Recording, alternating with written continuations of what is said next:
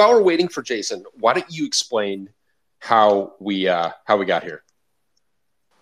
Okay, so Twitter. I think I'll do my best to infer what you mean here, but Twitter the other morning was like, "Hey, you've been here for 15 years, wasting your life," and it suggested I tweet about it. So I did. So I tweeted why I signed up for Twitter, which was that Brian and then I joined you. Were in the Twitter offices debugging a problem, and correct me if I'm wrong, but I think Jack Dorsey at one point walked across. We were sort of sitting almost in their lobby. I mean, it was a startup. It was a small building at that point. Walked through the lobby and kind of called over his shoulder, "Hey, did you fix the problem with Solaris yet?" Because they were experiencing some nasty performance problems that they were seeing in production. They were in production on the Joyent Cloud, which was based on Open Solaris, and they weren't seeing the same performance problems on like their Linux desktops under no load. And therefore his inference was that it was a Solaris problem. And I don't even think we had an opportunity to respond to that, like, no, it's not a Solaris problem. He sort of stalked off. Am I remembering that right? Yeah, that is my memory as well. I remember he did come in and ask, "Have you found the problem with Solaris yet?" And at this point, we had found the problem, and it was in Rails. And I'm like, "Who is this asshat?" And the guy that Blaine was and it was not Twitter, right? It was Obvious at the time. And Blaine was the Obvious engineer. So it was, we were with Blaine and Jeremy, among others. And Blaine said, "Actually, we found it. It's in Rails." And he was just kind of like walked off. And I'm like, "Go fuck yourself. Why am I sitting here debugging your app, pal?" Like, who is that? I did not. I assumed that this must that was. I did not remember that it was Obvious. I remembered. What is Obvious? What is it's the Obvious test? No, Obvious is this is the name of the company. Was Obvious. But was this because they started as like a podcasting company? Why were they called Obvious? I don't know if Jason can get his tail in here. Okay, yeah. All right. So Jason says he's showing up on the list. He's finally updated the app. I feel like I tried to prepare him for this, but I prepared him poorly. That's a good. Jason's going to know this history better certainly better than I do. But they had pivoted from whatever they were into, and they were Twitter had fewer vowels. I don't think they had. Did they have an E? I think they did have an E when we were there. By the time we were there. Yeah, but at the time we were there, I think it was like mostly on SMS. Was that right? That was pretty early. It was definitely early. So this is in April of 2007. This is why we're here, because it's calling out the 50. So we got out of that, and I'll explain to the bug that we debugged. But I came away from that being like, those guys are such clowns. I really liked Jeremy a lot, but I felt like Dorsey was such a clown, and I'm just like, that thing's got no future. And I was like, there's Jason. I'm like, there's no way I'm gonna create an account there. And you came back with the opposite impression of like, that's pretty cool. I'm gonna add an account. No, actually, except for the first part, I just came away with I'm going to create an account because there was a time in my life when I desperately wanted to be AHL on as many platforms as possible. This is an AHL maximalist thing. Yeah, and including I have other stories about how I social engineered my way into AHL on GitHub and on Hacker News and things like that. This is my problem. This has nothing to do with Obvious or Twitter. Right. And now, were you cognizant of the American Hockey League when you did this? No. So I welcome Jason, by the way. There we go. Well, there we go. Yeah, glad you made it up here. What a trash can! It is.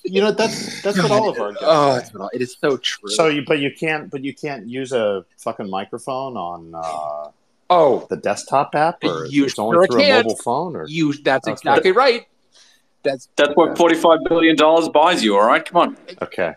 Yeah. No. Yeah. It's bad. It's bad. I see. I'm so sorry to be. It's okay. To drag you into the badness. So Adam. Okay, so you want to know where I heard you guys talking. You want to know where Twitter actually came the fuck from and how? Yeah. Well, so actually, Jason, I mean, if you could just take us back to that, Yes. Give us that 2006, 2007 South Park zeitgeist, because there are a lot of companies happening around that time. Yeah. Well, and it goes a little bit further back than that, in that they started occupying that office in the beginning of 2005. So because I was even using a desk in there for like 2 years before Twitter existed.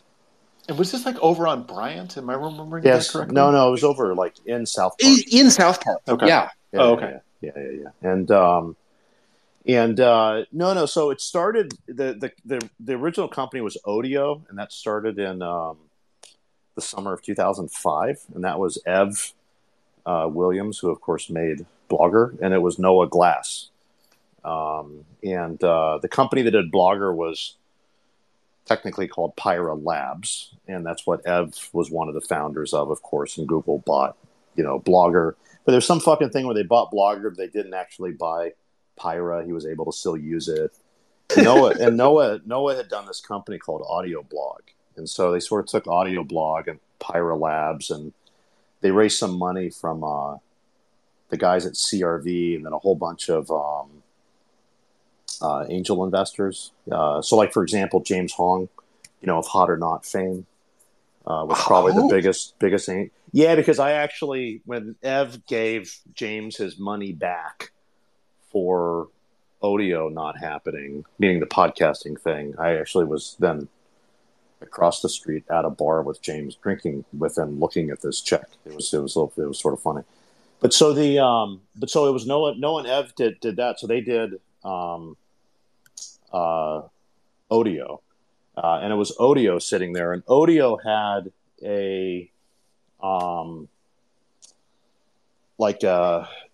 we started doing, like, we had like a Ruby on Rails, little sort of meetups around the city, and we started doing them then at the Odeo office too, because they had what were they making? Were they making you said they were podcasting? It was literally so it was also Flash based, if you were to go all the way back, but it was like a directory and search for people's podcasts. So it's just a way to share podcasts. There's literally just an early podcast directory website, okay, like almost a RSS aggregator, but for fucking podcasts. For super early podcasts. Yeah. That's right. What are podcasts in 2005? I think everyone was saying that. It wasn't like successful. And so but, right.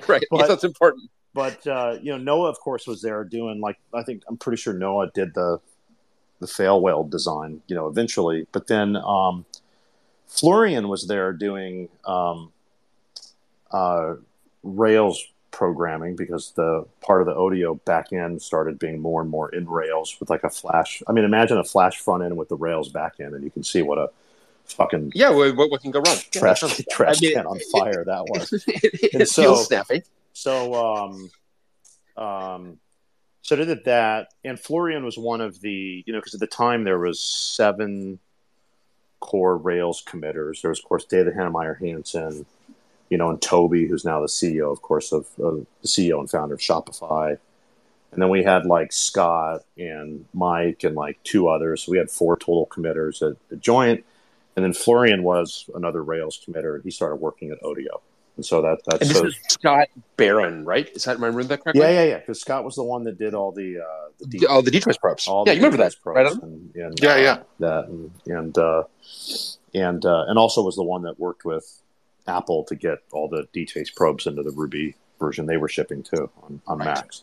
And so basically it was the type of thing where then, because Florian was now to Odeo was one of 4 companies in existence, basically, whatever the fuck Shopify was called before it was called Shopify, it was called something else, it was a snowboarding website, at the time.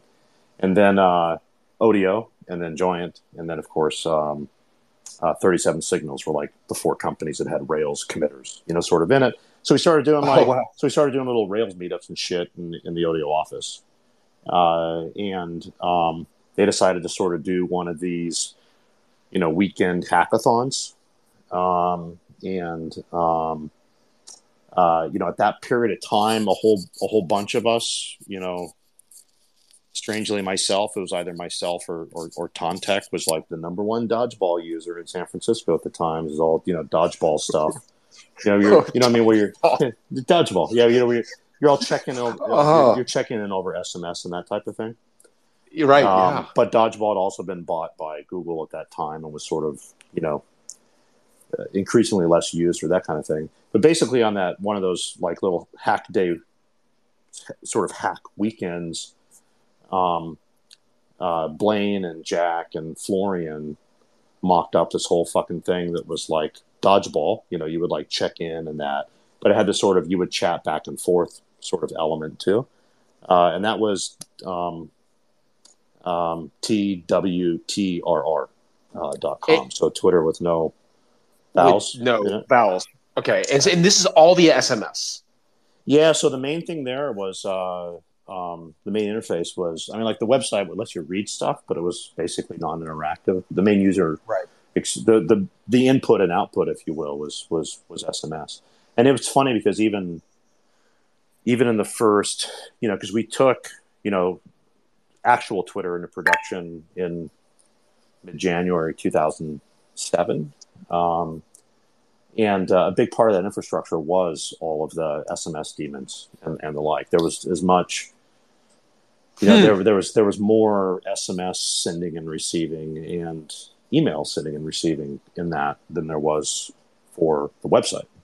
Actually, it was no one gave a fuck about the website. But it was Odeo, and then it was sort of like Twitter, and then they all decided to go like all in on Twitter. And of course, being called TWTR.com with a weird fucking bubbly, version of that wasn't going to fly. So Ed went out and spent the money and bought Twitter.com. It was owned by somebody the fuck else. I think they spent, I don't know, $500, $600 on it. And then they decided to not do Odeo. So Ev bought out, CRV's, Charles River Ventures, and gave, James his money back. And so he made all the investors in Odeo whole, which was cool. It's what actually had people sit down and say, okay, well, we'll come on board of this Twitter thing or that type of bit. And so, it became, Twitter sort of at that point. And then later on. And so this is like, is this 2006 at this point? Where are we? Yeah. Yeah. We're like, okay. We're the thinking's 2006, but we're like because when Twitter.com went live in January 2007, like that sort of actual with the new name and the current look and that kind of thing. That was in January. Okay. Yeah, I still have the fucking I still have the quote and the architecture, and it was. Yeah, we went live. It was January 15th, 2007, because it was a clean billing cycle, basically. In that sense. And then because I think we were in there in April. So certainly the thing obviously has got overwhelming popularity basically from the jump. Well, no, so the funny thing about it is I guess it did, but the thing that took, like, the first time there was a major outage because like a big user showed up was when John Edwards got on Twitter when he was running for president. Really? Yeah, John Edwards was the the first big Twitter user. Yeah. Okay, and so that is strange. Of course, that is actually, that kind of fits with, I mean, he's running in 2008, so it is early 2007. Yeah. He's getting ahead of things. Yeah.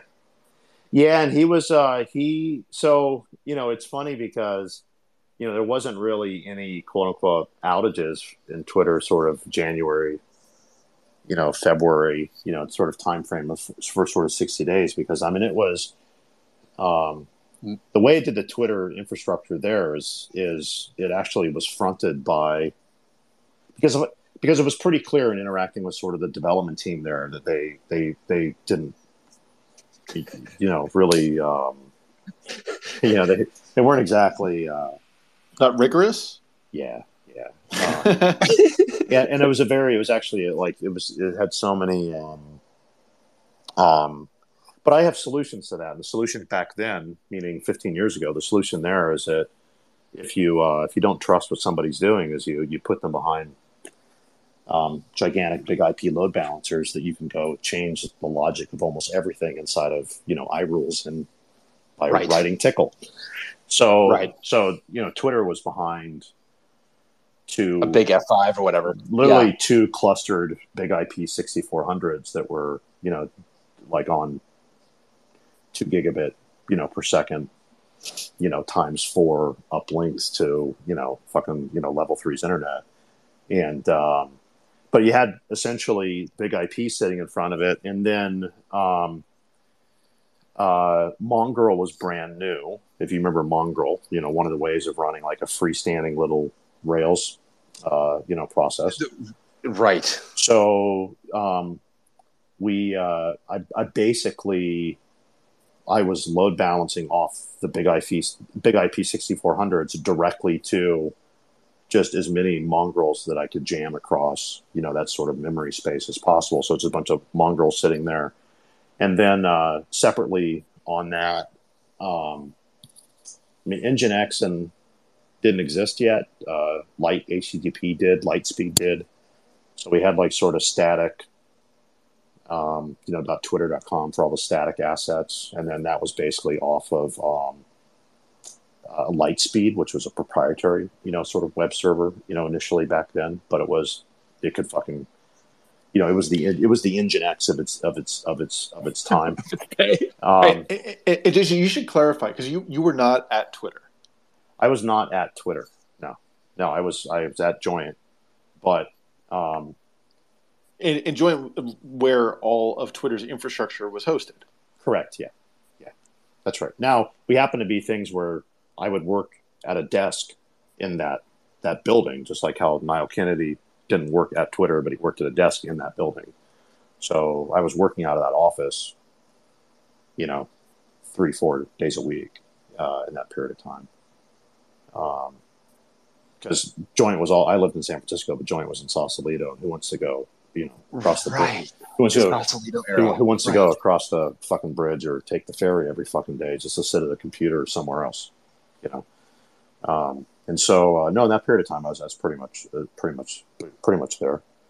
And that was, Jeremy Latrosse was doing ops, there. I love Jeremy. Yeah, but he's a good classic, ops guy, where for every major outage gets a tattoo to remind himself of it. It was super professional from that standpoint. But it was big IP load balancers in front of mongrels. Then I'd set up a load balancing thing and it's sort of a clustered MySQL in it.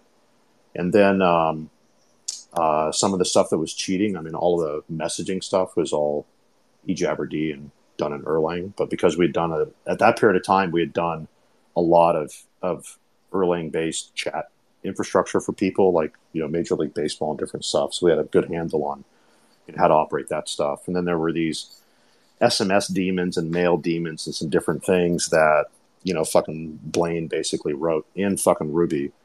That was that stuff was a bit of sort of an issue.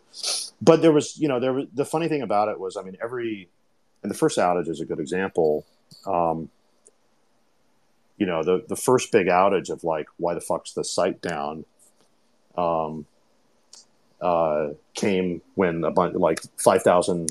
All of a sudden, John Edwards signed up. John Edwards had 5,000 followers, right? And that would in sort of the current Twitter, that doesn't seem like that big of a deal, but Ev and Jack and these guys, everyone had basically less than 100 followers at Twitter back then. And the way the website worked was these geniuses didn't, and it's funny because every issue that was ever there is entirely not surprising and entirely predictable. You know what I mean? It was like there was never a problem there where you sat down and was like, oh my God, there's like, Jesus Christ, someone's getting a fucking Turing Award for that one. There was never that. It was always like, well, yeah, like why the fuck would you turn the caching headers off? Why would you do that? Why would you do that? Well, we want to make sure it's updating all the time. Yeah, but that's not how that works, man. So followers were not paginated. So if you loaded up John Edwards' page, it loaded up 5,000 profile pictures from 5,000 followers on the single page.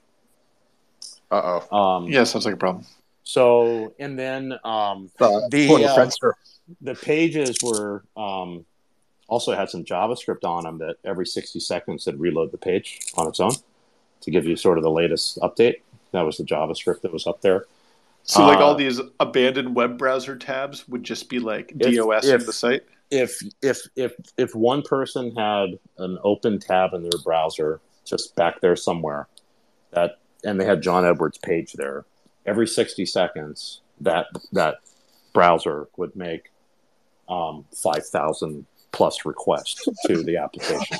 Yeah. I believe this predates tabs for whatever it's worth. I think this has to be a browser window in this 2007 era, right? It's around the same time that it came out, I guess. But it's wow. Yeah. So so that was when the great feature showed up, where all your users don't show up as a list on the right side of the page. It became paginated, so it's only like sort of your top, that's sort of there, in the user experience.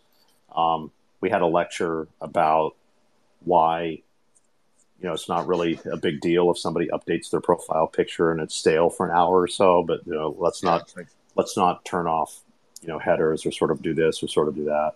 But it was one of the ones where, they basically, the call always starts with, you pick it up, and it was always Jeremy, or, once Jack was running it, if they're really upset, then it was Jack calling, when he fucking called me on Thanksgiving, 2007, that was another fun one. So, but it's, it's like, why is your network down? Why are your servers down? It's like, well, the network's not, like, nothing's down. So, and then you sort of go in and, you start taking a look at, what they're doing. I mean, what was nice about, having this sort of discrete load balancers, even they were, at that time, $150,000 for a pair, but allowed you to sort of go into a customer and look at what was going on independent of what they said they thought was going on. And then you could go and, write a couple iRules and force caching there, or fix a sort of issue, or, kill the page off after a certain size or something like that. So I just went in there and quickly did a thing where we just chunked all the requests, so it's like 20. Yeah, it's basically, after the first 20K came out of that page, that was sort of it. Cutting you off at the bar. Yeah, but the way they had it, though, is the text came out first anyway. And it just means that, the 300 pages of John Edwards' follower profile pictures didn't load. But, that was sort of okay. But no, John Edwards was the first person that broke Twitter. Yeah, that was the first big one. That's the thing he'll probably be known for. It'll be the fourth sentence in his obituary. Yeah, that's right. So I recall us, and I kind of went back to our earliest correspondence. And so it must be the case that by the time they hit March, April 2007, like, they're in pretty consistent pain. Because certainly by the time we got in there, they were in very consistent pain. And I just remember walking in there. And Jason, you can tell me if your memory is different. But I remember Jeremy telling us that the the requests were taking several hundred milliseconds each.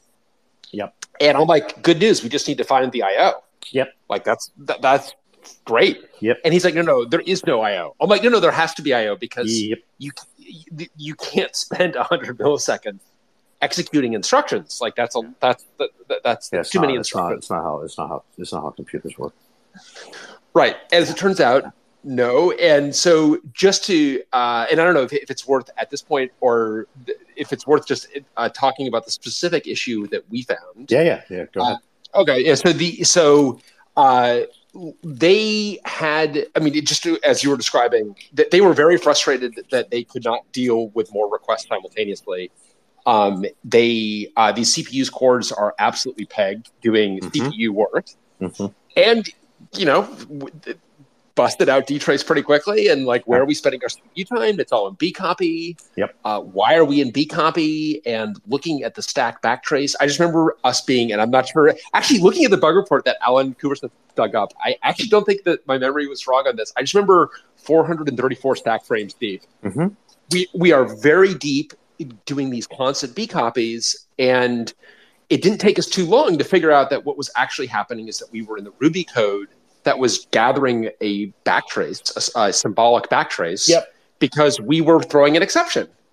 And the reason we were throwing an exception is because we had decided, we collectively, humanity, had decided that the way to, we don't want to just iterate a for loop with a terminating condition. We should actually walk off the end of an array and get an out of bounds exception. This is a much more elegant way of solving a problem, which makes exceptions load pairing. And that was all we needed to do is change that for loop.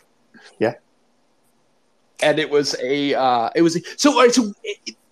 what do you remember? Well, Brian, just to clarify a little bit more on that, because when we'd run off the end of that array, then we'd throw an exception. And part of throwing that exception, because the runtime didn't know necessarily where it was going to be caught, was to gather up and make symbolic the entire stack trace. Yes. And so that was a shit ton of work. That was immediately thrown away. Because we were like 300 frames deep or something, right? Yes. And it's going to be thrown away by the next frame, by the caller. Right, by almost the next instruction, right? And then doing that ad infinitum. Exceptions should be exceptional. Yep. I mean, I actually came to just not believe in exceptions at all, in part because of this. I think exceptions are. I actually much prefer Rust mechanism for using algebraic types to do this. But if you have exceptions in your language, they should be exceptional. They should not be for routine conditions, because you're taking yourself into a collision course with parts of the runtime that are not optimized. So I remember finding this, and I remember thinking, like, this is great. This is a big win, and they are going to be very grateful. Yeah. That was, I would say gratitude was not the emotion. That was No, because you're talking about a group of people that, when the milk in their latte is warm, they would spit it back at the barista. I mean, it's not that's sort of like, that is. It was a problem. You know what? I started. I'm just sitting around in my Los Gatos compound, sort of retired. I don't give a fuck. I mean, these guys were some of the least educated ghetto developers I've ever experienced in my life. I mean, I felt so bad for Jeremy on a day-to-day basis. I did feel bad for Jeremy. But just imagine a bunch of fucking high school dropouts that are now learning Rails before they could go copy shit off of Stack Overload or something. I mean, it was fucking terrible. I do remember would run into these types of issues where it's like the fact that this group of people are now here together debugging this thing, okay? And we're not over there at Blaine's desk lighting him on fucking fire, okay? You know what I mean? It's just sad. Well, and I remember, and I can't remember if he said it to me or to you and you related to me, but I recall vividly at some point Jack describing having 22 years of real-time systems experience. Am I remembering this correctly? And me being he said something like that. And I'm aren't you 27? Yeah, how is that possible? I don't think he was even. I don't think he was even that old. But it was. Yeah, I mean, it was. it was a learning experience, I guess, from that standpoint. I mean, the funnier the I'm going to give you another example of give you an example of one that uh, I didn't pull in geniuses like yourself to take a look at. There's things where literally, Rails at that time would be like, /home /app name / images, right? And we were sitting there, and again, the site basically wasn't working, and the skip to the end, I was sitting there trying to get into. And it was always failing on basically pulling things out of the image directory. And so I was trying to get into the image directory, and I couldn't. I was like, what the fuck's going on in here? And, long story short, what I discovered was there were millions and millions and millions of profile pictures in this single directory. If not billions. I mean, it was basically it. Nice. Oh yeah. Yeah. And it was sitting right in relatively spanking brand new, ZFS too, right? So that was that image directory that, for example, the whole we'll just reboot the server. It took I don't know, fucking 8 hours to finally load that directory up. But that was self-inflicted too, because I said, well, there's not even. There's less than 10,000 users on the fucking website. How the fuck can there be literally a billion profile images or a million and it was ridiculous. I mean, it was one of the ones where, oh no, I remembered how we discovered the number. I couldn't get in there. And so we still had a bunch of NetApps around. And I said, well, what I'll do is it's letting me send copy it across. I'm just gonna try to just copy it over to the NetApp filers and see what happens. So it's chugging away doing that, and then a big error pops up and says you can't have more than 38,400 files inside of a directory type error that NetApps used to spew out, because if you used filers back then, you'd have to do your own hash directory structures and lay it out yourself and organize things nicely in it. So then I was like, oh, okay, well, somebody's fucked up here. And then did a thing where, then ran something. And I remember it took hours to run, and it came back that it was, this gargantuan number of files inside of it. And it was millions or billions. It was fucking ridiculous. And they weren't that big. And these little profile pictures. So then I said, okay, well, I'm going to take a guess here, right? And so I do it again, and I just grep for the name test in these files. And at the same time, I'm starting to poke through all the unit test files and stuff that they're in the Rails app and sort of everything else, right? So the fucking guys working on it, part of the unit test they would run would be to write a profile image. And then they had this other thing where it would not clean up, and the test would fail. And there's this comment in there about, guy said failed test, so adding random string generator in front of test.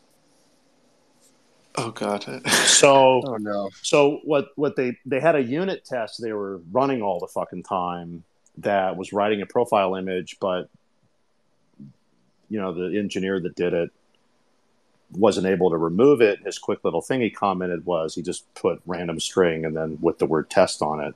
And that's kind of like removing it. And what they did is kind of a removal. Yeah, and then I don't know how you can run a test that many times either. They managed to run this test so much that there was random string test.png millions of times in this directory, and that degraded the performance of the website for some period of time. That was probably so. There was just a lot of that stuff. And I feel that what made them frustrating at the time was certainly I found this way with the issue that we found. You must have felt this way with the issue that you found. It's on the one hand, it's like, oh boy, gosh, how did we do that? Sorry, we're growing so fast. This is a mess. But it just felt like there was a kind of a level of indignation of like, well, why can't the directory have billions of entries? It's like the website should be fast with billions of entries. Yeah, but though. the thing is, it's just the it's just a case study of the Dunning-Kruger effect, my friend. And that is that people of limited knowledge and competence will always overestimate that knowledge and competence, and they'll always if you've been making, because you got to appreciate some of the mindset of some developers at that period of time. They're coming and making relatively small websites that a small number of people would use, right? Right. I mean, we're coming out of the nuclear winter of the .com bust. Yeah, and things like Rails and the like made that super easy. It made it super easy to have a website that 100 people would use.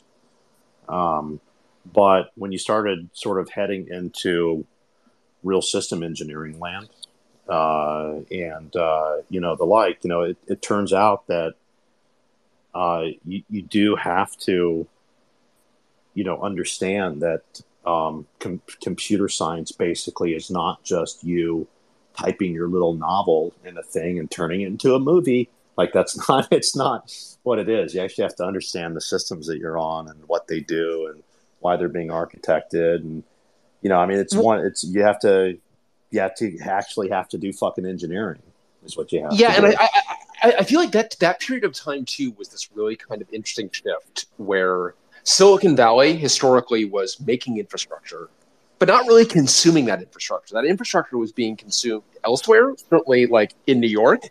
And one of the feelings that I had being with Twitter is you need to actually get some people from JPMC or Goldman Sachs. You need to get folks who like you think what you're doing, or Bloomberg, because like what you're doing with this looks a lot like a ticker plant. I mean, this looks like a trading system, and these problems actually have been solved by people that are super smart and are very experienced, but they're not here. They're not in San Francisco, at least not right now. Yeah, but even the challenge with those folks is that a high frequency trading system and these things can be high performance, but they're maybe on less than 120 physical systems. Totally. I mean, like what a lot of the web guys were dealing with, and I think people don't. When you sort of think even 2007 to today, people almost get. I mean, because Twitter back then ran on, basically a rack of servers, right? It's on one hand, the paradigm that started happening was everything basically became a variation of a chat app. I mean, there's sort of this messaging at the core, and there's high-speed messaging needs, and it is elements of what you see in exactly the financial services space historically. But then those tend to not even be as large as some of the systems that had to start being done in the web space. And you had this you had this explosion in the back office. Yeah. You guys, did you ever notice did you ever hear the story of their first Hadoop cluster there? No. Whoa. What year are we talking about for that? Fuck. It was well, so yeah, there was probably 2008, maybe? Yeah. I forget exactly, but the short version of it was they wanted to do super fast Hadoop. You guys will love this based on your background. But they wanted to do quote unquote super fast Hadoop. So, and they were going to do that on brand new spanking SSDs.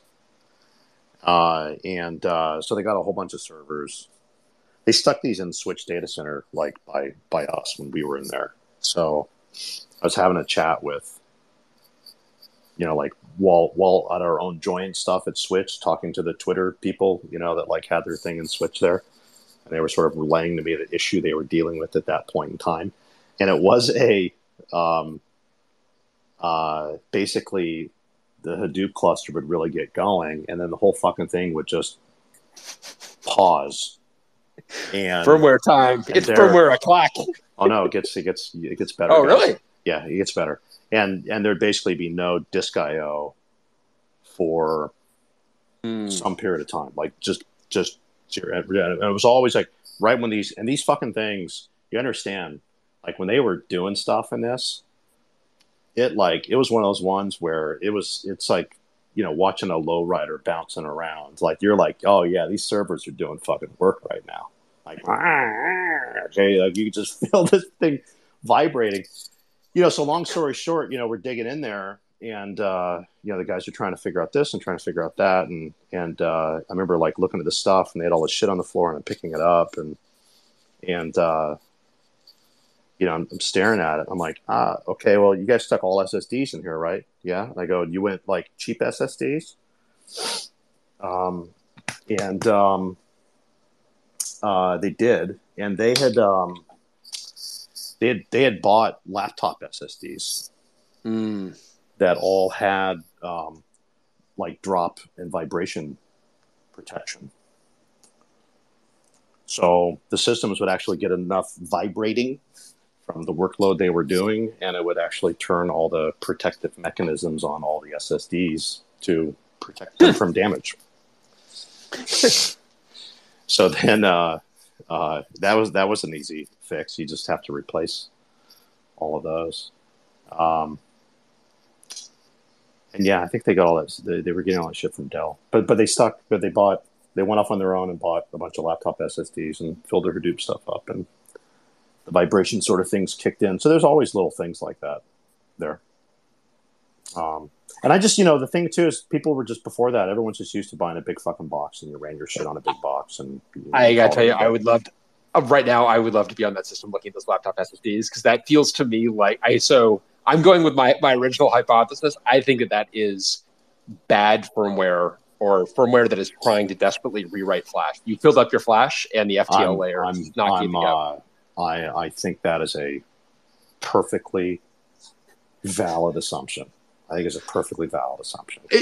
Definitely buying consumer grade SSDs and putting them in a data center, you're going to get a whole new series of pathologies. Well, especially at that time, because it was pretty early for consumer SSDs. Yeah. Was there even trim yet? I don't think so. Not really. Yeah. Matt, you've had your hand up for a little while. Yeah. Okay. Am I on?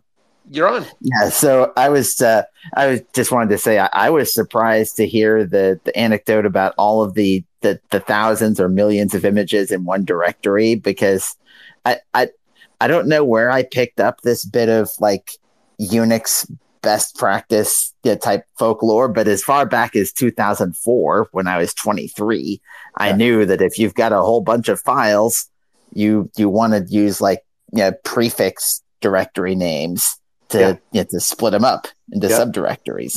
And I don't know where I picked that up, but I know that probably, I did. But there was a lot of what I would explain to people, and in the kind way that I was explaining it to the team back then, is I said, look, there was a bunch of us that had experience with email systems. And when you go and design like the storage backends for large scale email systems, you do exactly as you just described. I mean, particularly I might have picked that up from looking at like a Qmail server or something. And literally like Qmail heading into postfix, and the whole conversation in the email server space back then was exactly how to horizontally scale out, tons of individual, emails, sort of like in there. But in that period of time, if you went like even, I think we ended up making like a Ruby gem, or one of those sort of Rail modules that basically made it easier to do like a hash directory structure under the images thing. But you started sort of keying it up. It was still pretty junky. And the funny part being is that the solution we ended up coming up with then was just to get them to stop storing those images. And it was right when because Amazon Web Services had DevPay, and then they did Simple Queue Service, and they just launched S3. And so, the way we quote unquote fixed, the sort of illogical way they kept on trying to come up with solutions to store these profile pictures is we just moved all of Twitter's profile pictures on the fucking S3. Yeah, interesting. And so. I mean, also the irony of that the directory case is that the ZFS actually does way better than UFS had done traditionally. No, I was having this conversation with Jeff Bonwick soon after, where I was like, "Oh, dude, by the way, because normally, if literally what would have happened if that was a NetApp filer on, I think it's like image, whatever the fucking." Why is my brain blanking on the multiple? But it's like 32,400 or but it's like literally it would have hit exactly sort of file 3,000, 30,000, 240, and it would have done an error and it would have written another fucking file again. Like that's but ZFS was just sitting there going, "Give it to me." I know ZFS was trying to get accommodated. Exactly. Just write it, and it was just right. And so I was just sitting there. Yeah, I was just talking to Bonwick. After that discovery, and I was like, I can't believe how much shit got jammed in that, but the whole rest of the system was completely fucking fine. It was just literally stuff was taking a long time in that directory, right? And I was like, that wasn't like normal file system behavior from an ops guy. From like the experience you would have. Normally, that whole system would have just shit itself. If that was the case, but no, I mean, it was a funny thing that, basically it demonstrated that, ZFS was just fucking fantastic. And it was interesting because I think like all of those companies, certainly Twitter, had a total brain transplant over the years. None of those original early folks at Twitter. I mean, I remember Jeremy looking at me being like, I was kind of rolling my eyes at something Jack had said, and Jeremy's like, basically the first opportunity I have to get out of here, I'm going to get out of here. And he did. Good for him. Yeah. And I think I caught up with him years later. He's like, "Oh yeah, no, I sold it all. I did it early. Never regretted it for a second. Never looked back." Yeah. I mean, it's but I mean, ops guys are, and I always think of myself as being very opsy in mentality, but ops guys like Jeremy, they're just it's a little bit like what's that one famous Alexander the Great speech where he's like, "Show me your scars and I'll show you mine. All mine are on the front." There's never good ops guys are like that, or just ones where you basically roll in and it's already you start heading through this journey of human psychology all the way through to then sort of what the technical issues are. But you're just But they clearly changed their DNA over the years and got a much more. I think, and as also those companies, as the traditional vendors began to fade as kind of epicenters of technological innovation, the Twitters began to emerge. The Twitters and the Googles and so on began to, and obviously Amazon began to emerge as places where people would go. Look how like take an example like Snap, right? Where meaning Snapchat is even how Snap came. Snap's a good example of sort of the next Twitter, if you will, that was 100% on clouds from the very fucking beginning. It just blows my mind sometimes to sit down and even look at their, their annual reports, and I don't know, they talk about spending, $1.5 to $4 billion, with Google Cloud, around sort of like doing X. And so, yeah, it's true. I mean, basically between, an Amazon, Microsoft, Google, there's enough things there that you can sort of piece together. I mean, there's just all this shit that exists from a SaaS perspective, and there's 300 plus services, that exist inside of each of those. Plus, you can still do some stuff on your own if you want to do it. I mean, there's just so many fucking options out there right now that just didn't exist 15 years ago. So, Jason, rolling back to the, there was a period in Twitter where it became almost the experience became dominated by the fail whale. I mean, I guess the fact that we still remember the fail whale and they bothered to make like an adorable icon for when everything was fucked up, I think speaks to the zeitgeist. So their reaction, as I recall, was to blame you, like to blame Joyent and say that they're the reason why Twitter is down. Am I misremembering that? They would do that. Yeah. And I didn't give a shit. I mean, meaning like when they left, they were down for 2 days after they left. I mean, and that was because they were moving over to NTT, like NTT bought all Vireo data centers, and they were actually moving over to like NTT hosting, and they moved all of Twitter over there, and then got it up and running and switched their domain names. I mean, switch the sort of name servers and that kind of thing, and we still had, of course, all the replicas running on us, but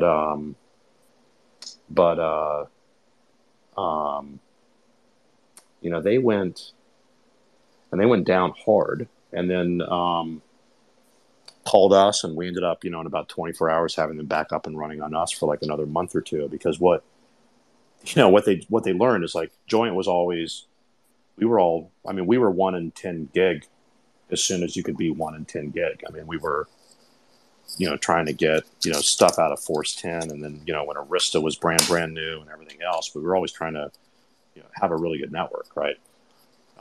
And they went over to, NTT, which is, as you can imagine, was like the big corporate hosting sort of, equivalent, out there 15 years ago. Head over to Vireo and get your sort of things.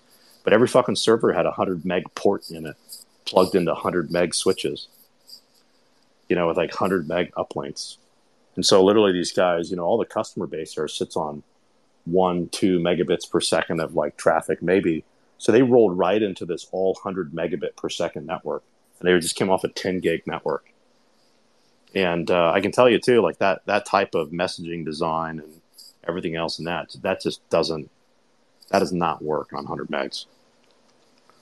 Yeah, and once you actually hit bandwidth on those, once you're at throughput on the link, you're going to hit queuing delay. You're going to go nonlinear. It's going to get very sad. Yeah. And there wasn't. I mean, people forget too. Just even 15 years ago, it wasn't like there was.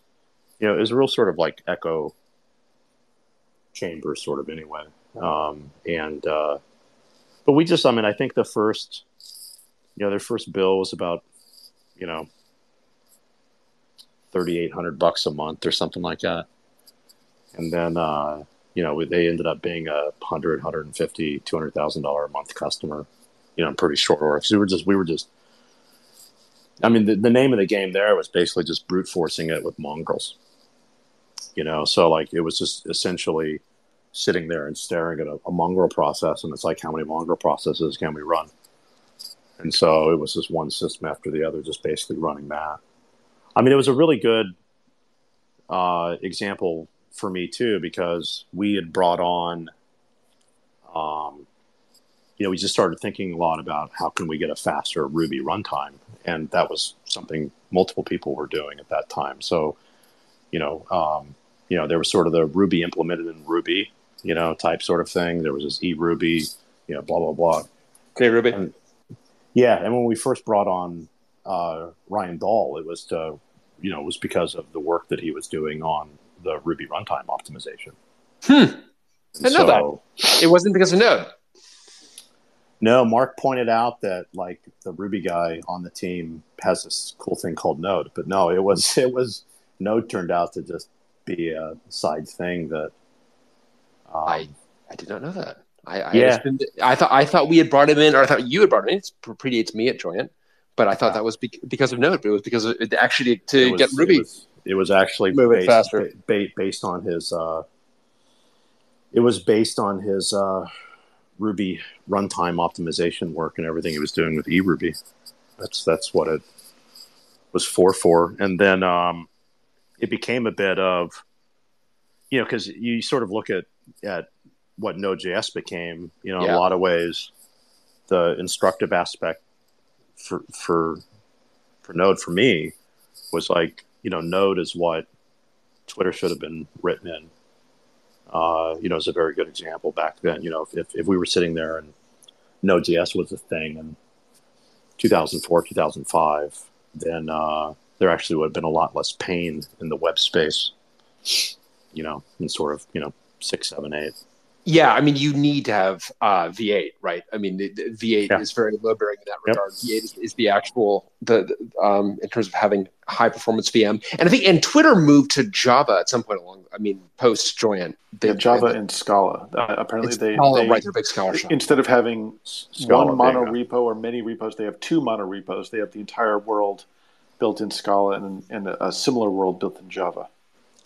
Yeah, and of course, isn't Scala implemented in the JVM? Yeah. So one VM, but 2 collections of code and coders who apparently hate each other. Yeah, of course. Well, and it wouldn't surprise me. A lot of the Java stuff is probably separated by which domain the guys are working into. I mean, a lot of the Java stuff is probably people that are doing the MapReduce backends and different sort of analysis like that, and that's all sort of flow, if you will. And Scala is probably much more for the website and shit. And I should note this debugging session that we're alluding to, back in 2007. Brian was writing some heroic dtrace because there were no we had done this work for the JVM to collect stack backtraces at runtime, but nothing like that existed for Ruby. Yeah. And I don't think even in JavaScript, right, Brian? We did that. No, definitely not in Java. That was Python one exist yet? The Python one also did not exist at that point. That was maybe it just did. Maybe that was work that John Levin did.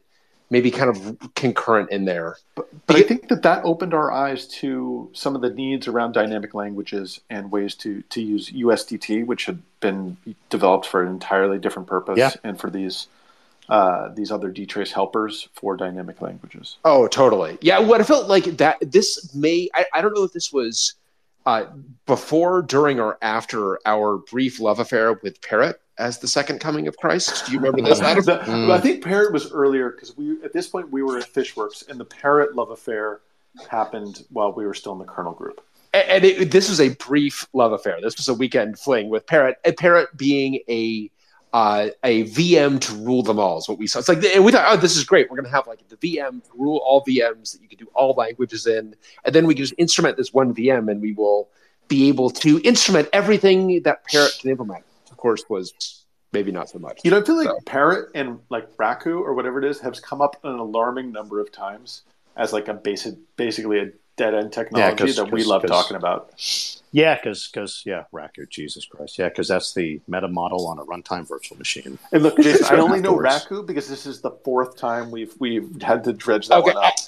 Okay, so I know we have brought up Raku a lot. Are you sure we brought up Parrot this much? You think we're talking about Raku independent of Parrot? You think? I think that those are you challenging me? Look, you saying that? Okay, fine. God, we brought up Parrot that much. But the funny part is, Parrot's still on GitHub, and its last release was in 2016. But the good news is its successor actually had a release today or yesterday. Look at that, more VM, baby. More VM. MOARVM, yeah. More VM is the success. We definitely we've not talked about that. Yeah, that's a first, right? Yeah. We have not talked about the successor to It says more VM was created to allow for greater efficiency than Parrot by having a closer internal representation to the model system. Look at that. Yeah. I am not as convinced that we talk about Parrot quite this frequently, but I'm frightened. I actually don't want to back up on that because I'm sure we have. I am sure that I do not have the biological ability to talk about Raku without also mentioning Parrot and our brief Parrot love affair. Yeah, so Parrot's talk about like a point in time capsules. I don't know what the fuck to even call that, but it's like it was definitely like you had to be awake for that particular. That's like bumping into somebody that has a certain style of a mustache, and they're the only one that has it, but it was really popular for like 2 years there, right, in one city, right. And in Parrot's case, I think that city might have been Portland. Yeah. I just remember like OzCon 2005. Parrot was, I want to say, look, we just need to like completely talk about Parrot, Adam, then we'll never talk about it again. I want to say OzCon 2005, peak Parrot. That's what I'm I'm totally with you, and I think I read that Parrot book on the way back from either that OzCon or like Euro OzCon that year or something. All right. I'm so sorry that we talk about Parrot all the time. I definitely remember we were getting on our kind of hands and knees to be able to figure out what that Ruby stack trace looked like. And I feel like we learned this lesson a couple of times, definitely saw it vividly there, that the biggest performance problems in the stack were higher in the stack rather than lower in the stack. And in part because of that era of suboptimal VMs. I mean, I think with Node and then with Go and then with Rust, I would like to believe that is becoming less true, but.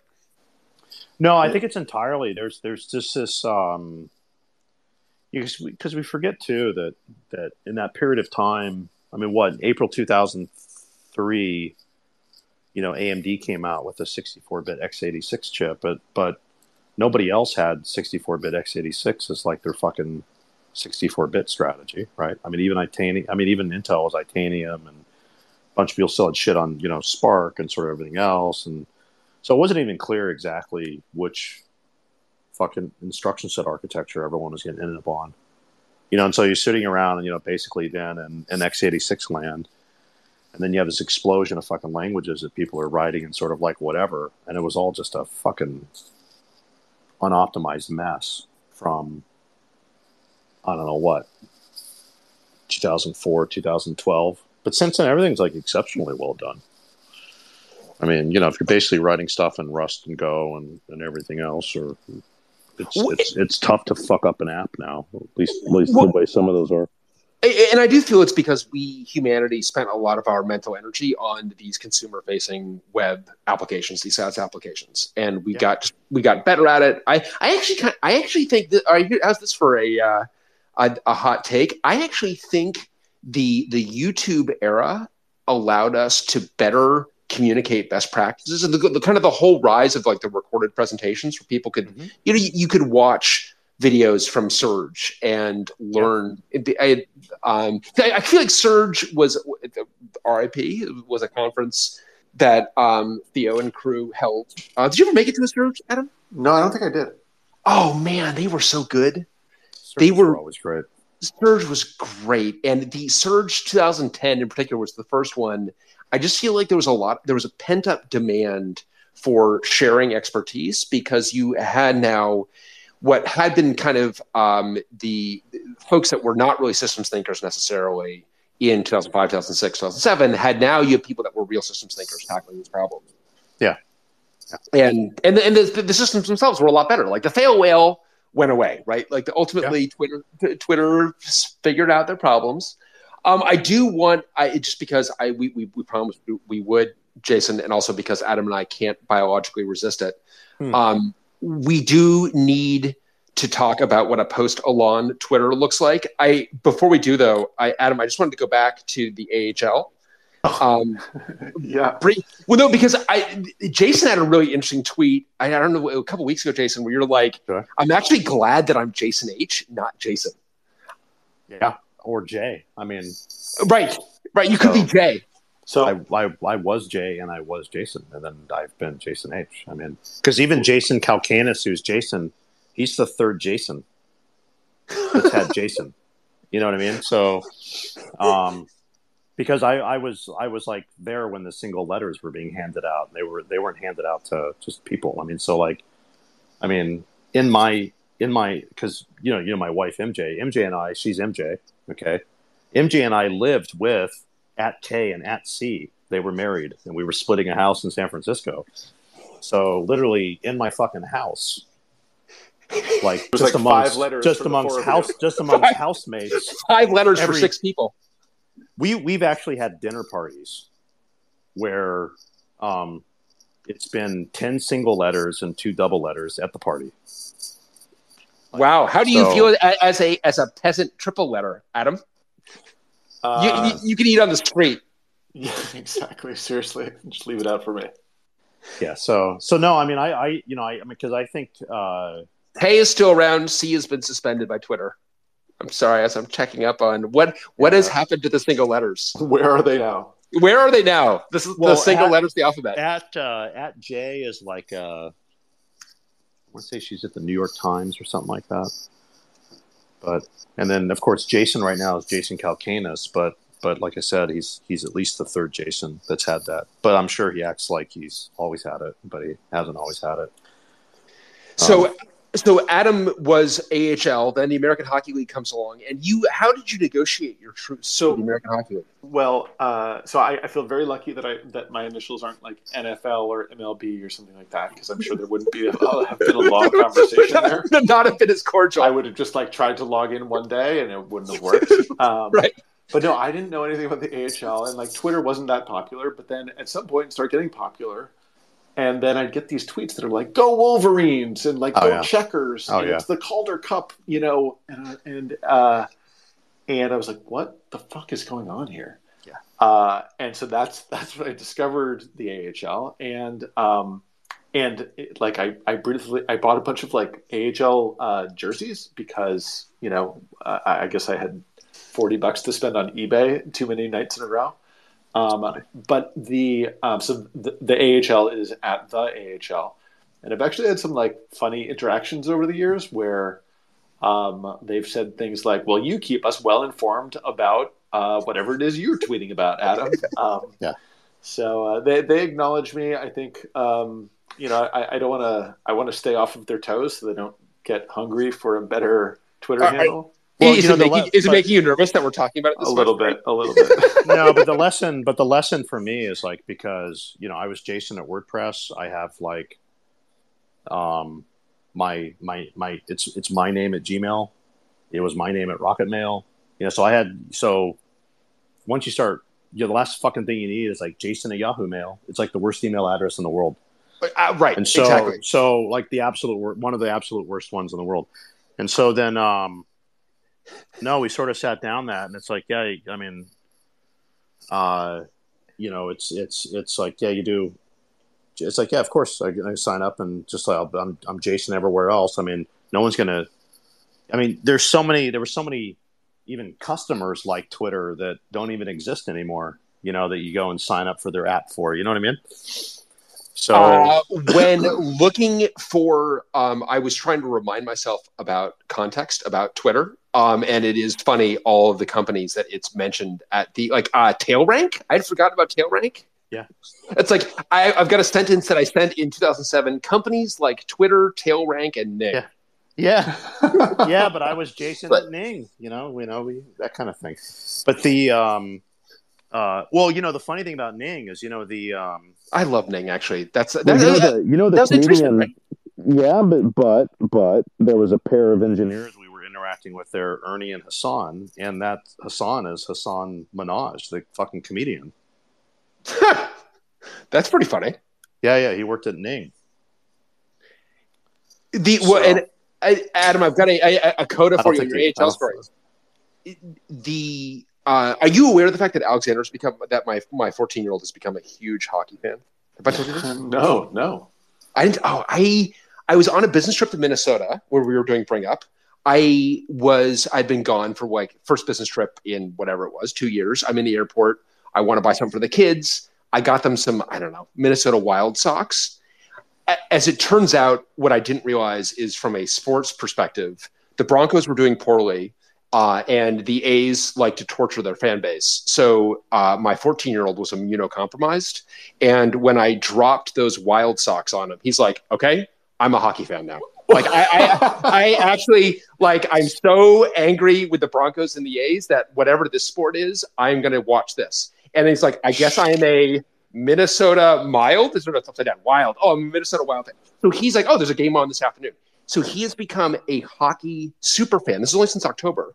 Really? He goes from never having seen a hockey game at all to being he now views Minnesota as his ancestral homeland. I have never had an airport tchotchke purchase over delivered like this. Right? You do be careful. You've got to be very careful.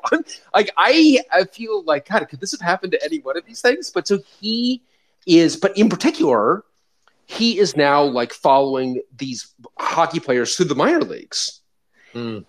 And you probably know where this is going. But he's is this like the some recent minor league incidents? No, this is more like, okay, hey, why does Adam have the American Hockey League's Twitter account? And this is, and I'm like, I mean, you've known this kid since birth. I'm like, what do you mean? Why does Adam? Why does the American Hockey League have his Twitter account? That's the question. Exactly. And he's like, Adam should really give them the handle, and which I view as an act of just total prejudice. Seriously, that is ridiculous. No, it's absolutely ridiculous. No, you can talk to him as well. I have punished him, just so you know. Good. Well, I would expect no less. Hey, the sad part for me, I mean, the where this hits like real life is my wife is at MJ on Twitter, and I'm flying in from fucking somewhere. I land at SFO. I turn on my phone, and I look at Twitter, and there's a tweet from Ohm, a friend, who's tweeting, "I can't believe we've lost at MJ, rest in peace, dun dunk." And I was like, oh my God. I was like, oh my God. Oh my fucking God. So this is how I'm finding out? I'm calling, I've been on a plane. I'm calling my wife. Nobody's picking up. I'm calling Ohm. Nobody's picking up. And I call a common friend, Matt. Nobody's fucking picking up. Nobody's fucking picking up. Right. So now I'm like looking and what's he talking about? And I go like, at MJ and I go over my thing. Okay.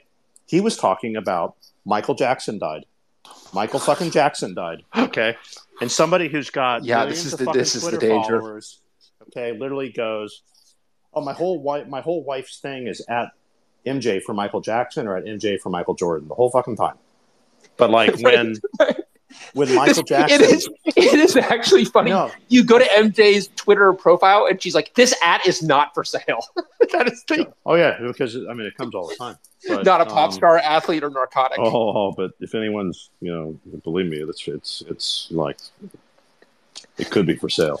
So the everything's for sale. But it was just it's just a thing on there where a like highly sophisticated, long time 2-letter user himself, like Ohm, right? Like rips off a tweet about like, hey, Ohm. You're talking about the death this of is my not, wife. I mean, no, exactly. But this isn't like a random dude on the internet. I mean, this is like a friend. Like, like at the wedding, comes to the house for fucking dinner.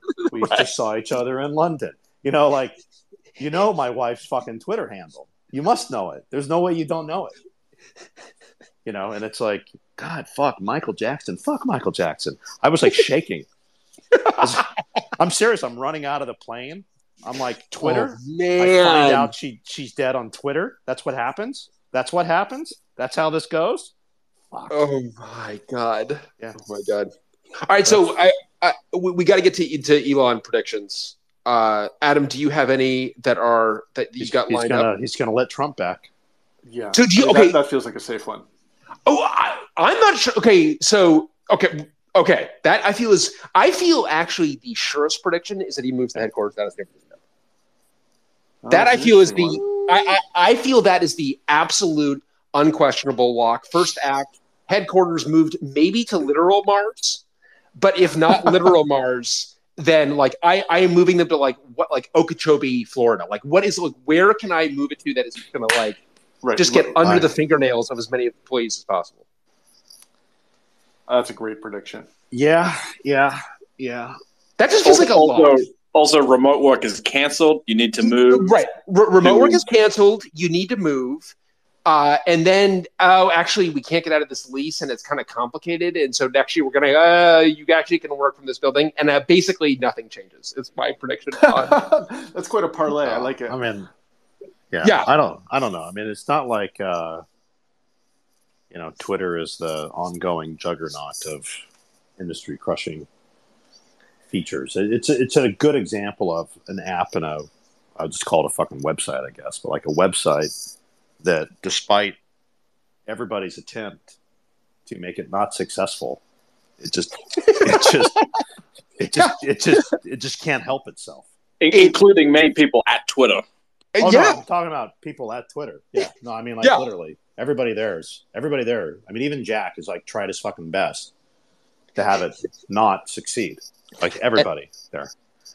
But it just, you can't, I mean, it's literally one of these few examples of just, I guess what it plugs into from a human psychology standpoint is such that like it can't fail.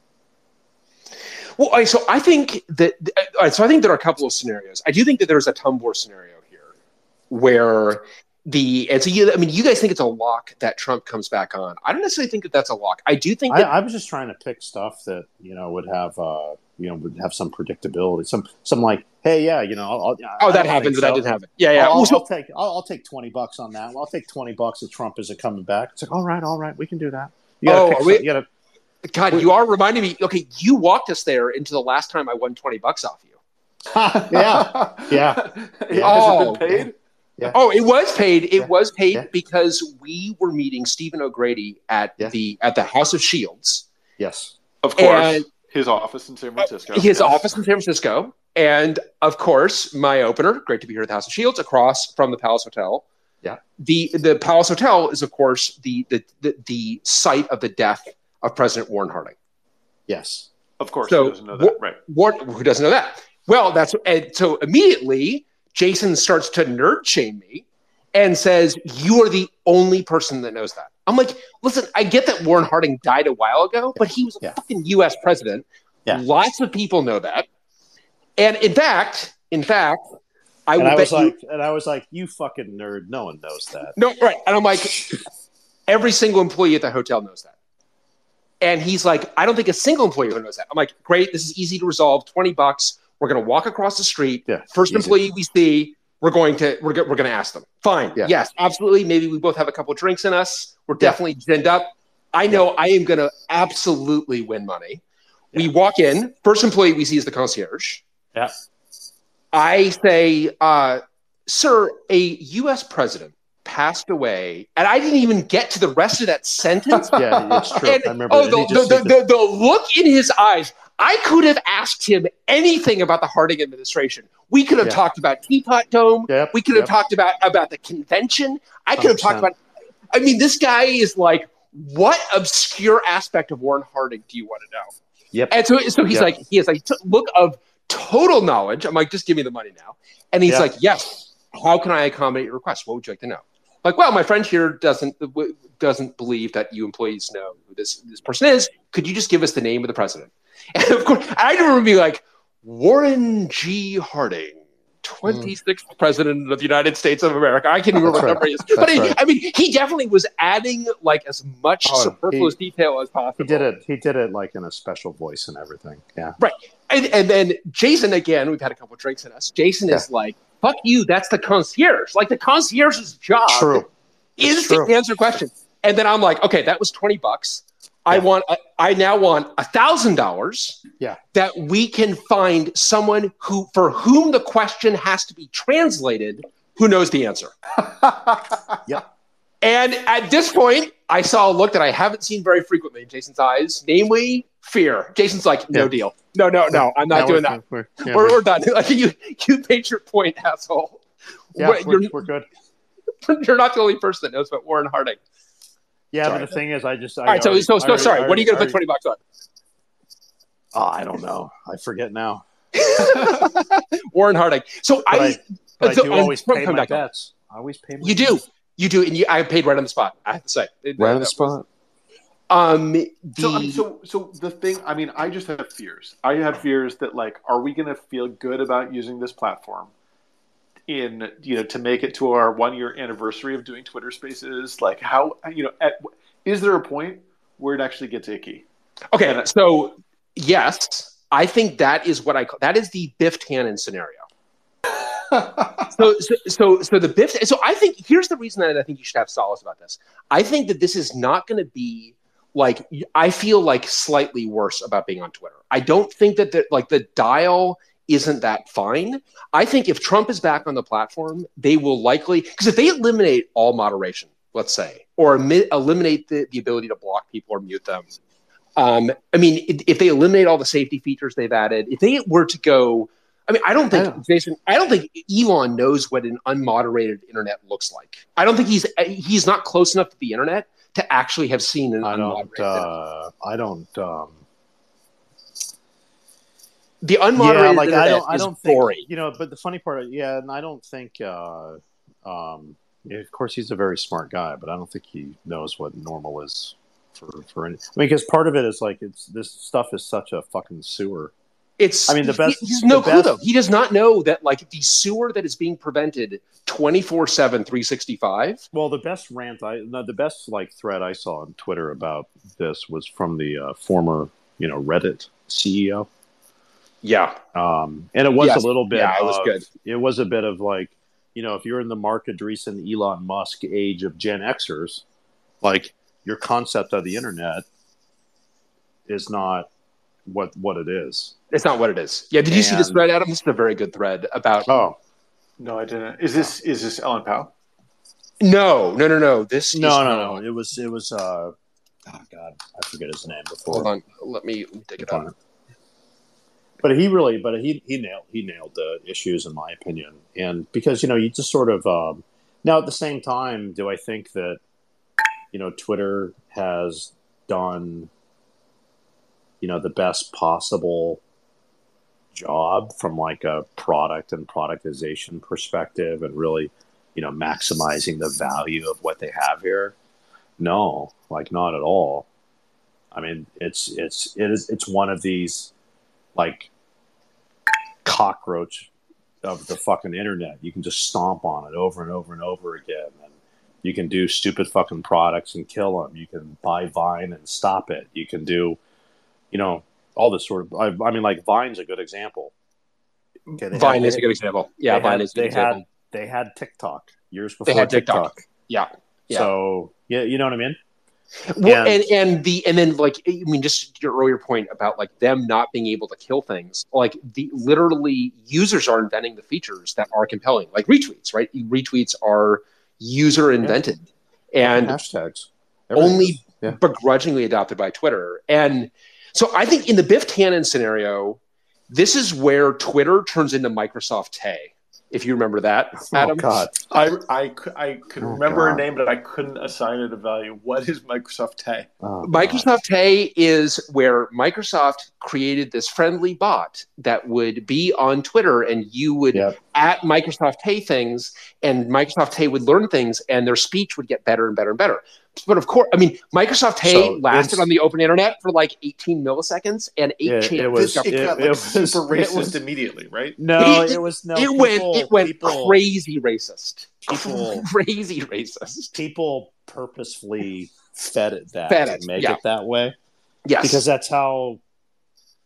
I mean, the funny part is, because Elon Musk is a little bit trolly, but like he doesn't even I don't think he even really appreciates the level that some people have brought the art of trolling to. He is such an amateur from a trolling perspective, and he has got idea the professionals, the preteen professionals, the 14-year-old professionals that are going to troll him under the table. So what they figured out, Adam in particular, is if you tweeted Microsoft Tay, you could then feed it a bunch of additional information that wouldn't be displayed, but would be factored into the model. So that's where you just feed this thing like the most unspeakably racist things that humanity has ever imagined. I remember right when that was going on.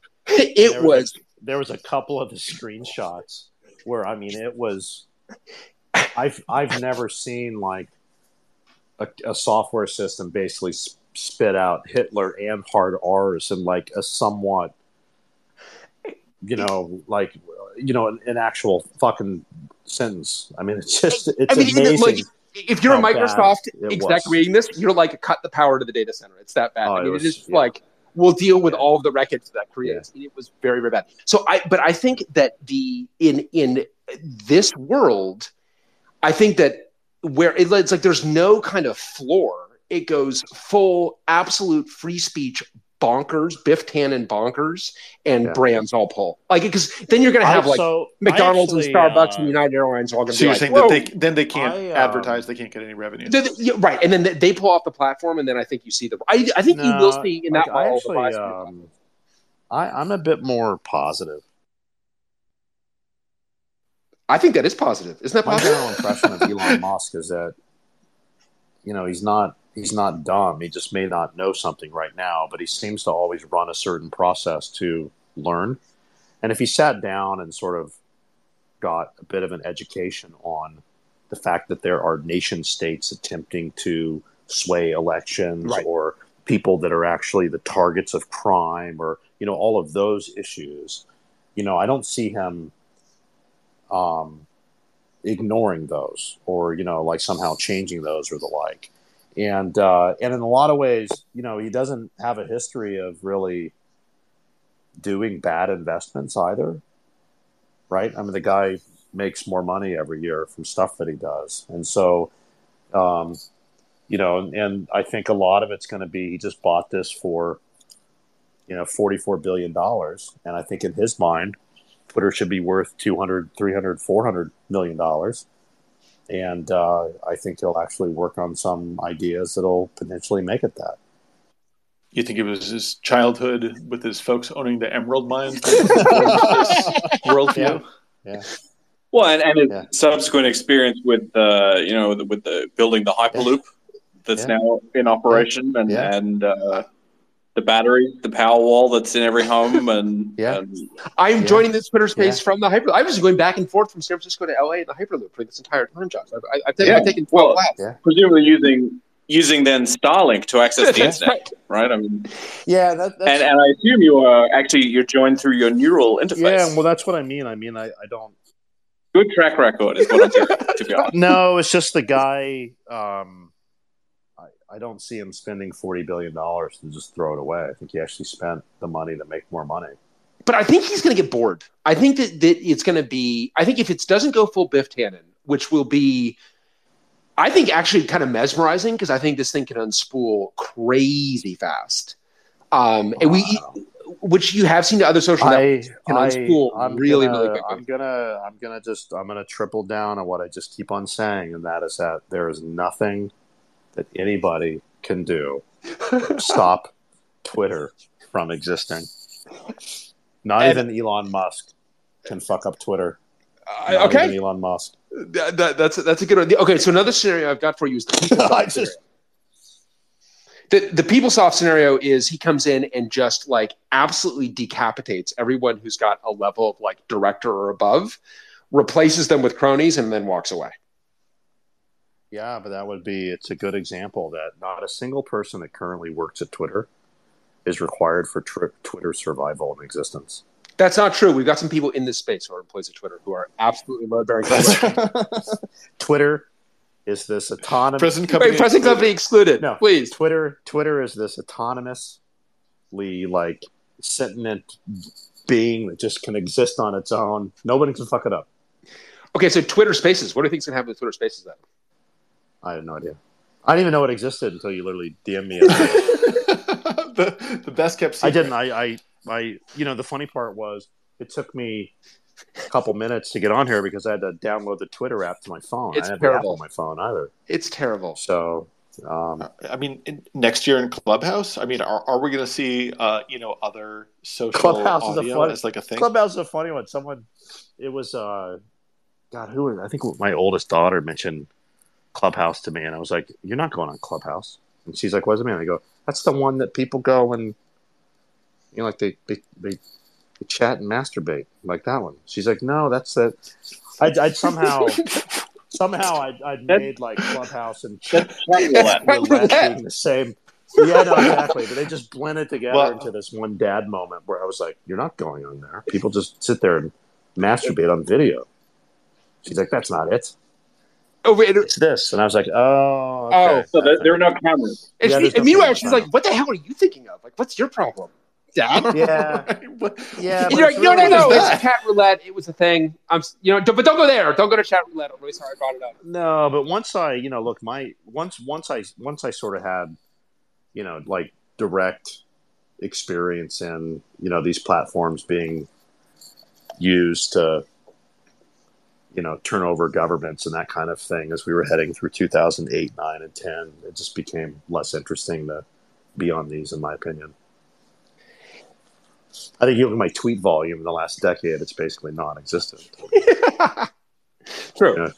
I think that I think there's a possibility that Twitter gets marginally better. Maybe this is the scenario that you're talking about, Jason. Yeah, I think it will. Matt, what's your take? So you got your hand up.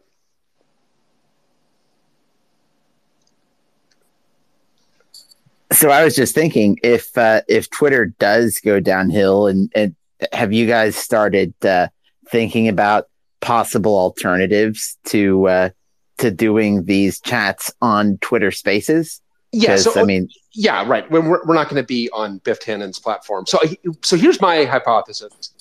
Feel free. We can kind of check in on this one after a couple of months of the kind of the post Elon Twitter.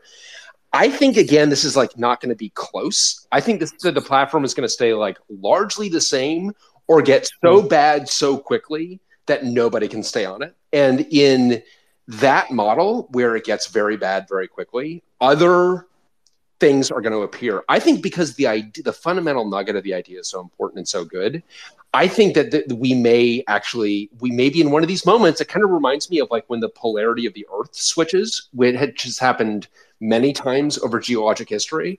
It's not last time I checked anyway, it's not totally clear why this happens, but it does happen very quickly.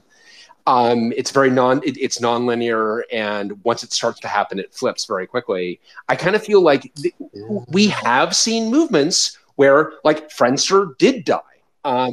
Right, Friendster, MySpace, Facebook, right? Right, live journal. This does happen, and so it's. But there's been so many challenges to Twitter, and we'll do sort of here and there. It's like every fucking year, even without Elon Musk doing it, there's always some Twitter killer that basically existed. But Jason, I agree with you. But the problem is that Twitter has been like okay, and in a world where Twitter has gone like full Microsoft hey. And people have to leave the platform. That's, I think, a different world. I don't think it's going to happen. I think I hope it doesn't happen. I don't know what I want. No, I think it's. I don't know why anybody in their right mind would sit down right now and say, "Hey, you know what? I'm going to start a company, and we're going to be like the thing that replaces Twitter." I think it's a great thing to do right now. You know. Oh my God! It sounds well. I mean, maybe for somebody, but like for me personally, right? For somebody else. I mean, are you investing in that company, Brian? That sounds about as painful as it could get. So I would. Okay. This is why I'm not a venture capitalist, and don't worry. We're sticking with the computer company for the foreseeable future. But I actually do think that that would be an interesting bet to make if the team is right. And I think that there's some folks inside of Twitter. I mean, watch for high-profile resignations inside of Twitter that could actually go build a reasonable replacement, having learned from it. I do think that those people absolutely exist, and that's.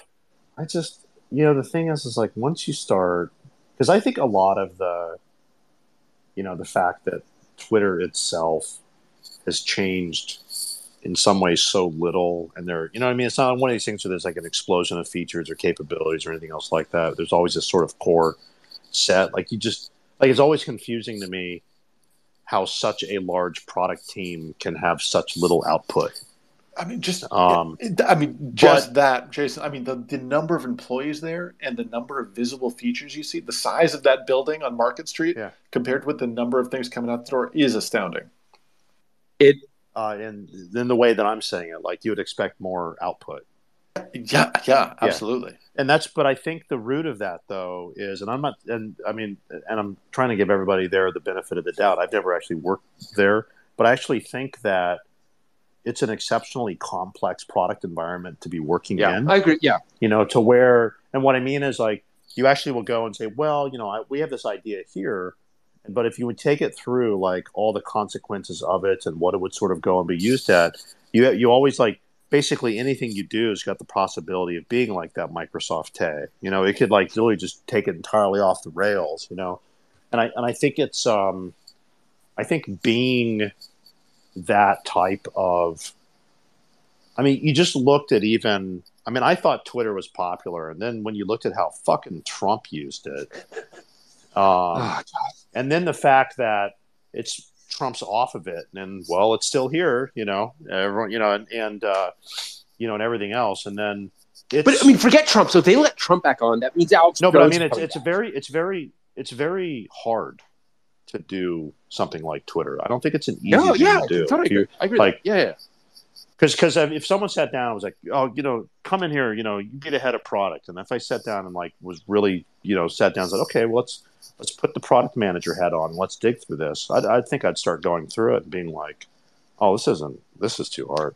Well, even if you just had a direct clone, then you need to seed it with all the content, the users, and whatever. And building that seems like a monumental thing to. So I am hoping not that of course he won't, but with all this freedom talk, I would love to see a restoration of the Twitter API, because that actually would allow people to leave faster. And that would allow, I'm just going to say the quiet part loud. I think, and if whether it's her or someone like her, if someone like Leah Culver were to start who's currently a Twitter employee, if she were to start a Twitter rival, I think that would. She did start a Twitter rival twice, and third time's a charm, and the time is right. And like Spaces is a result of that. That's so. I think that there are people inside of Twitter that I would pay. Certainly, I would pay a lot of attention to that. Yeah, I don't know. They just may have, which I think they may have a thing where, it could be that the new owner and the new ownership structure is more receptive to even letting them do the things they want to do. That's another possibility, actually, is in terms of like, okay, so a positive possibility is it's not like Tesla and other environments is like that. It's not like those are bad products or bad product companies or have bad product approaches. Relatively speaking. No, I don't own a fucking Tesla, by the way. Yeah. There's that's a super mixed bag. I'm going to burn dinosaurs until, I don't have to anymore. Well, I try to walk, I guess. Well, your dinosaur burner is much less likely to run itself into a pylon. All right, so but the Tesla, it's like it's they're not shitty companies. So, all right. Well, I think we should. I don't know, Adam or Ian. I know you were getting in here for the other Twitter predictions.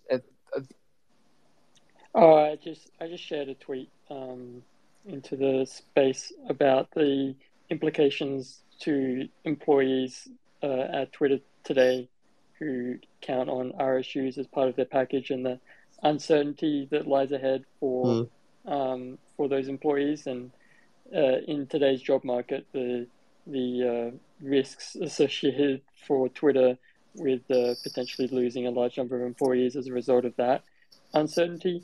I feel like there is a likely scenario in which this is a sufficient distraction that nothing really changes over the foreseeable future. Where I say, the next 6 months or so, Twitter just is mostly the same because there will not be material changes to. They won't be able to muster enough people and political clout within the company to be able to really change direction in the short term. I think it's going to take a little while before anything really shakes out. All right. Well, I think again I'm saying the change of headquarters is a lock. So I think that's a change you're going to see. I think that's a hallmark of these kinds of hostile acquisitions is that really want to send a message. Is that and it wouldn't also surprise me to see things like changing the logo, other things that constitute burning the flag. I'll put it on the line and say predict either a direct listing or an IPO within 3 years. You mean going back to public? Yeah, I mean, but with a different structure potentially. I mean, or at least that. That's to resolve some of what Ian was saying. And a higher market cap. And a higher market cap. Right. Okay, then I actually do think that the other kind of wild card in here is this is actually a lot of money. That's a lot of it is debt. It's being collateralized with Tesla stock. There's some nonlinearities here that could unfold. If this thing doesn't go well, other things could unspool. But so your prediction is an IPO in 3 years, Adam. Yeah. Yeah, I am gonna predict that Twitter is not sold for a decade, and it's sold for less than it's being bought for now. Because I think I think it's going to be, but I don't know. Maybe I think Elon's going to get bored of this. I think this is not fun. It's going to be hard. No, but like you guys personally, would you rather work at a Twitter that's run by Jack or a Twitter that's run by Elon? What's option C? Yeah, right. I mean, I guess of those Death two, with dignity. I'd say Jack, but also Jack with a board of directors, as opposed to Elon and the emperor walking in every day with some new good idea. Yeah, like who have they said? They haven't said anything about who's going to be running Twitter, right? No. No. But put me down for Antonio Garcia Martinez running the Facebook guy. Oh yeah, well that makes sense though. That's a good prediction. Yeah, that would be pretty consistent, and he would be the kind of velociraptor that I think that Elon wants to feed Twitter middle management to. I just still can't believe that he worked a 420 joke into his share price. I mean, imagine having that much money where you look at it and it's like, well, it's really worth $49, but you go, hey, can we bump it to 54.20 so we make a 420 joke? It's scary to me. I mean, and I guess 69.42 was too high. I mean, like, he's just making marijuana and sexual position jokes in all of his share prices. Pretty much. I would say it's as if a 14-year-old bought Twitter, but I think the 14-year-olds have got a more sophisticated sense of humor, I gotta say. Yeah. So yeah. All right, only time will tell. Well, Jason, thank you very much for joining us and taking us on a walk down memory lane with the I feel like we need to be donning our authentic 2005 and 2006 garb, Adam. Yeah. For this reenactment of the early web. Put on one of my brown Scale with Rail t-shirts. That's right. There you go. Yeah, thanks, Jason. Awesome. We're gonna have a great space next week. Two of our colleagues are going to be who each have separately debugged really interesting issues. Luke Manaden and Jordan Hendricks are going to be here describing their methodology. It's going to be a lot of fun. I'm really looking forward to that one, Adam. So that'll be it's going to be great. So join us next week. Thanks, everybody.